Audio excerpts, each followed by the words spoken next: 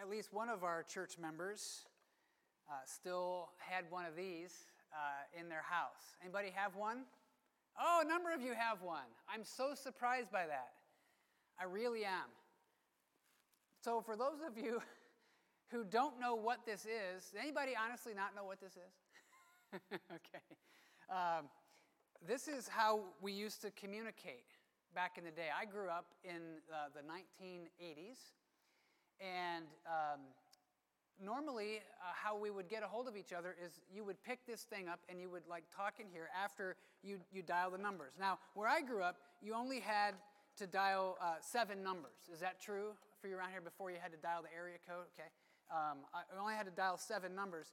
But this is a dial phone, and depending on the number, if you had a 9 in your phone, people didn't like you because it took so long for the thing to get back around. It was such a pain to do this. And now we have these devices, and we could just pull them out of our pocket, and we don't have to remember numbers. We just press on a name. We're scrolling down. This can tell us how to get somewhere. This can order our pizza and have it delivered to us without ever talking to anyone, right? This can tell us the weather, and we can get email and take videos and pictures and send them all around the world with this thing. And we used to have this. I still, as an adult, believe that my self-esteem is low because I had 2 9s in my phone number, and none of my friends ever wanted to call me.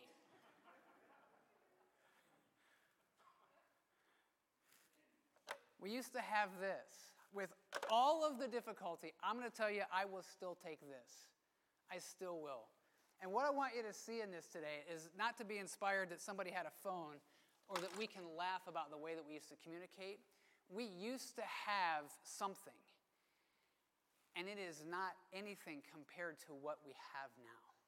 The very first word that we see as we get to verse 11 is therefore.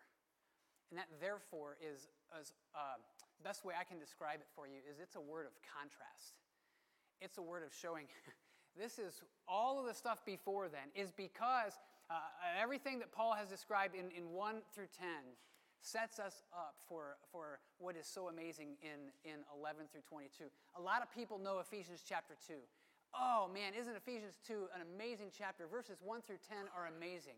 I really hope that by the time we're done today and the time that we get back to this in the beginning of the calendar year, that we will see all of chapter 2 as so rich and so amazing and so helpful to us as believers in Jesus Christ. We're going to talk today about the blood of Jesus and how it unifies. And I want us to think and to see the contrast of what we had versus what we have. Some of it happened in verses 1 through 10. More of it we'll see today in 11 through 13. All right, this starts off very easy. I'm just going to show you from the verses to verse 11. We see that in verse 11, at one time, you Gentiles in the flesh, at one time. So they were once separated. We're going to start with the separation of the Gentiles. And if you don't know what that word means, hang tight. I'm going to explain it. Paul addressed Gentiles. That's who he's writing to. So he addresses them in this letter. The letter is to the Ephesians. The Ephesians were city dwellers. They were highly educated. They were more upper middle class or higher class. The people who came from Palestine to reach them with the gospel would have been of a different lifestyle, different income levels, education levels, all that kind of stuff. And so Paul is addressing the Gentiles, he's addressing the Ephesians, and he's trying to bridge some of that gap to help them understand what God is doing in them and through them and reminding them what they have in Jesus. And so in talking to the Gentiles and trying to understand what the word Gentile is, I found this quote. To grasp what it is to be Gentile, you need to grasp what it is to be Jewish. What makes the Jewish people stand out in Scripture? Well, in Genesis 12, 1 through 3, these are not unfamiliar verses. If you've been a part of the life of our church, we've done quite a bit with these in the last year and a half. But look right there in the middle. I will make of you a great nation, and I will bless you and make your name great. This is what God says to Abram. Before this, we know of no relationship that God had with Abram. He begins with a personal conversation and says, I'm going to bless you and turn you into a nation. And this is one of the main promises that God gives to Abram, the nationhood, not just for his people, eventually for all peoples. We're going to get to that. And then here's another example, Joshua 1:5. Look at where it's bolded there. For you shall cause this people to inherit the land that I swore to their fathers to give them. God had come to Abram a special set of promises for him to become a nation, and that nation paired with land. All right, so this is at the foundation, the very basic foundation of what it meant for the Jews to be Jews. They were by race tied to Abram and those promises. And they were chosen spiritually to have and fulfill God's purposes and to inherit the land. And so when Paul in Ephesians writes to the Gentiles, I want you to understand the word that he uses. It's actually, if you look it up in the Greek, the word is ethne. There's a separate word in the Hebrew that would have been used. And what that word basically means is nations. Gentiles means nations. Now, the same word in the Old Testament is actually used for Israel as a nation, but the comparison term, or I should say the contrasting term, is nations. Those who are basically not Israel. That's what it is to be a Gentile. So if Israel, to be a Jew, is to be tied to the promises through Abram and to have the hope and the expectation of the land, then to be in the category of a Gentile is to not be Jewish. And everybody else who's not tied to Abram by race was considered a Gentile. Now, that's how we basically understand that term. Gentile, everybody who's not a Jew. They were put in a category. In verse 11, we see a category, not just a category of not being Jewish. Gentiles is the official name for that. But look at how they're described. They're called the uncircumcision by what is called the circumcision, which is made in the flesh by hands. Okay, so if you're portraying this or looking at this in your mind, it's the circumcision is calling the uncircumcision as it is. What does that mean? I want you to help you. We're still in the category of Gentiles and Jews. The distinguishing mark for the covenant of Abram, the covenant was circumcision, for the males to be circumcised. It was a work that human hands did in order to show that they were a part of those promises to Abram. And so those Jews who were circumcised called the Gentiles uncircumcised. In that sense, it's not a helpful category. All it does is focus on what's happened by human beings. It's like somebody in modern day saying, I'm a Christian because I got baptized. Baptism is a work of human hands where we take you and we put you in water, and there's this thing, and it's a sign of the belief. It's the same way with circumcision. And so in this sense, the way that this is communicated about those outside of the Jewish faith is not a helpful category, because if Jews are calling Gentiles uncircumcised just because they're uncircumcised, all they're talking about is things that are done with human hands, of an act, a physical sign. And it's limited in that sense. Verse 12. This will kind of sum everything up for us as we see who Paul is addressing in this part of the letter. They were outside the covenant. This is who Gentiles were. They were outside the covenant, separated. And here you kind of get this whole litany. Separated from Christ, alienated from the commonwealth of Israel, strangers to the covenants of promise, having no hope and without God in the world. no expectation of a Savior, no covering of the protection that God had promised to Israel way back in Genesis 12. Complete strangers to that type of covenant that God made with people. And really, as you get to the end of verse 12, it illustrates it. No hope and without God. The Gentiles were spoken of, and Paul is reminding them that they were without God. They were once separated. Verse 11. At one time, that's who you were. You were separated. But now, verse 13, you're brought near.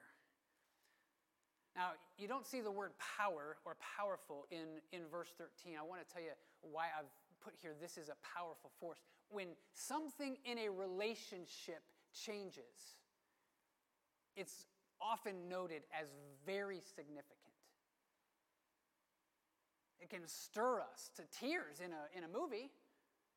If something happens and there's a healing or a mending of a relationship or something a story we've come across, these sorts of things are very powerful and they can move us.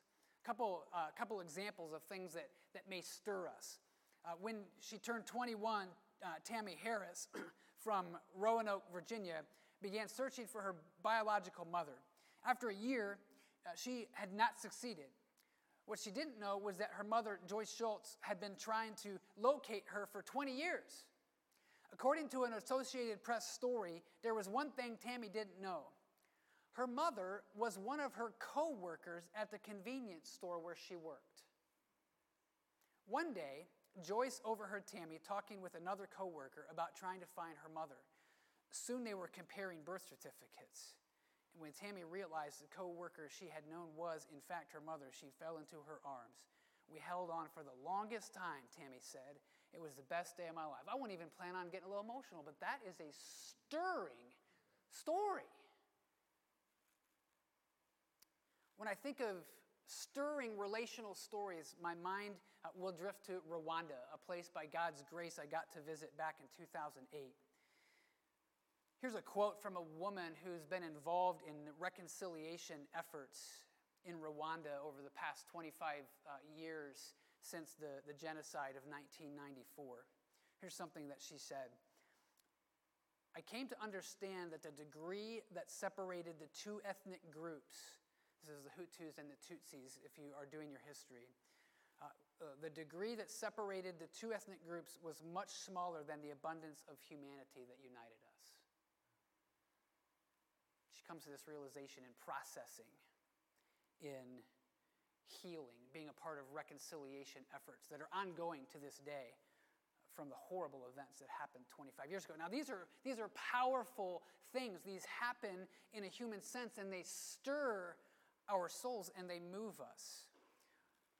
Why do I say that being brought near, the Gentiles being brought near, is a powerful force? Well, if you remember some of the things by which we are called in our nature, we're dead in our trespasses, chapter 2, verse 1, in which we walked, following the course of this world. We find out that we are children of wrath, Ephesians 2 and verse 3, like the rest of mankind. We know that it takes a powerful force to raise our souls from the dead. We've covered that. I want to remind you, though, that these words in here are about a gap of time. I want you to think about a timeline. Chapter 2, verse 1, you were, past tense, you were dead in trespasses and sins. But verse 4, but God, being rich in mercy, because of the great love with which he loved us, we find out that he made us alive. In verse 5 and in verse 6, he raised us up with him. Now, look at verse 11. Therefore, remember that at one time, you Gentiles in the flesh. At one time in the past, the Gentiles in the flesh, uncircumcised, did not have, as a group, did not have a position before God. And it was a God-ordained group. God had ordained Israelites, and by default, he had ordained Gentiles to be outside of that covenant. Wasn't that they couldn't get into it, but by and large, they were not a part of those promises of Israel. So at one time, verse 11, today we see what? Verse 13, but now. I love Greek because it has different words for different things. We have like one word for now. When we say, now Johnny, don't steal the cookie, we'll say now. And we'll say, Johnny, get over here now. And we have one word for now. Greek has different words for now. And this word for now in verse 13 is a word that talks about time. Now in Christ Jesus. It's not a passing thought like now might be in English. It's a word that shows us time is involved. It's powerful for people who are outside of a group setting to be welcomed into that setting.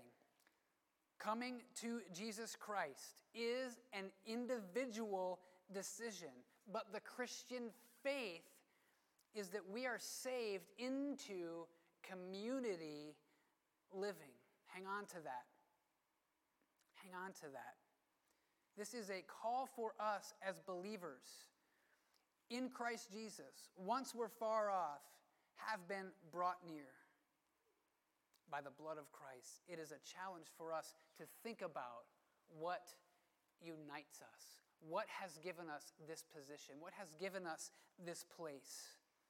We see today that Jesus' blood is the only way. So, when you look at verse 13 and you see, but now, and you might make a note of that and go back and look at that word in the Greek and what it means, but when we couch it in that time language, here we are, and our position in Christ Jesus. It's not just that, hey, enough time has gone by, y'all are a little bit better now than you used to be. No, now, in Christ Jesus, completely connected to who Christ is, that's how we have a different position. That's how the distance of being away from God is closed into that Gentiles are now close to God. It's the foundations of our witness. It's not just a catchy tune. I love to sing. There's power in the blood. But it's really the foundation of who we are. It's the foundation of our identity. Have we experienced the power? Do we realize how far off it was for somebody outside of that community of Israel to be brought near? How crazy it was for someone not of Israel to think, I could be a part of God's promises. I could be a part of his family. I could be a part of his covenants. Paul, in chapters 1 and 2, is going out of his way to show how that comes together. And it's not just for those who weren't Jewish, it is for those who are Jewish as well. But I don't want us to get away from this without exposing ourselves to that power. And as I looked at 11 through 22, I thought, boy, we've got so much to do here. And I got to verse 13, and I thought, now in Christ, you're far off, you've been brought near by the blood of Christ. And I thought to myself, we're celebrating communion this Sunday. This is a great place to stop. There are all kinds of ways that people try to get into a relationship with God. There are all sorts of things that we try to do with our sin. Most of you here have probably seen the 3 circles illustration of the gospel. And the first circle that we talk about is brokenness. There's all kind of things we do when we're in brokenness to try to deal with brokenness. We try to get money or education or friends, or we even try to do good things like go to church or do good deeds or look like we're spiritual. All of those things by themselves will leave us in brokenness. I want you to stare and fix your eyes and your heart as narrowly and as laser focused as you can on 13 in the beginning where it says in Christ Jesus. And at the end of the verse where it says, brought near by the blood of Christ. No other way. No sacrifice we can bring. No deed we can do.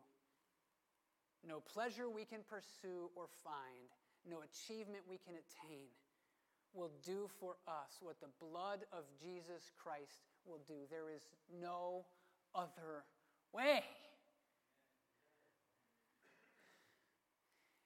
I hope that truth just washes over your soul in relief, in praise, in forgiveness, and the love of God. There is no other way.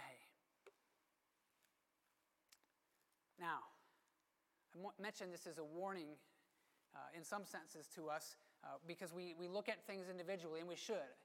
Just because you're a part of a group of Christians doesn't make you a Christian. At some point, you have to decide whether you believe Jesus for yourself. You have to say, Lord, by faith, I trust in Christ. I trust that he died for me. I trust that he rose again. That is my decision. But here's where sometimes we break down. We leave our faith and our development as an individualistic thing. I want to cheat and go ahead just a little bit to 14, where it says, for he himself is our peace, who has made us both one, and has broken down in his flesh the dividing wall of hostility. So whatever hostility there was between Jews and Gentiles is completely broken down. And I think a challenge for us today as we move towards celebrating communion is to think about unhelpful categories in our lives. It is so easy to put people in categories, especially right now. Oh, you think this about the election, or you think this about this law, or you think this about so-and-so and their approach to the virus, and you think this about public health, and you think... We can find all sorts of categories and all sorts of ways to get offended.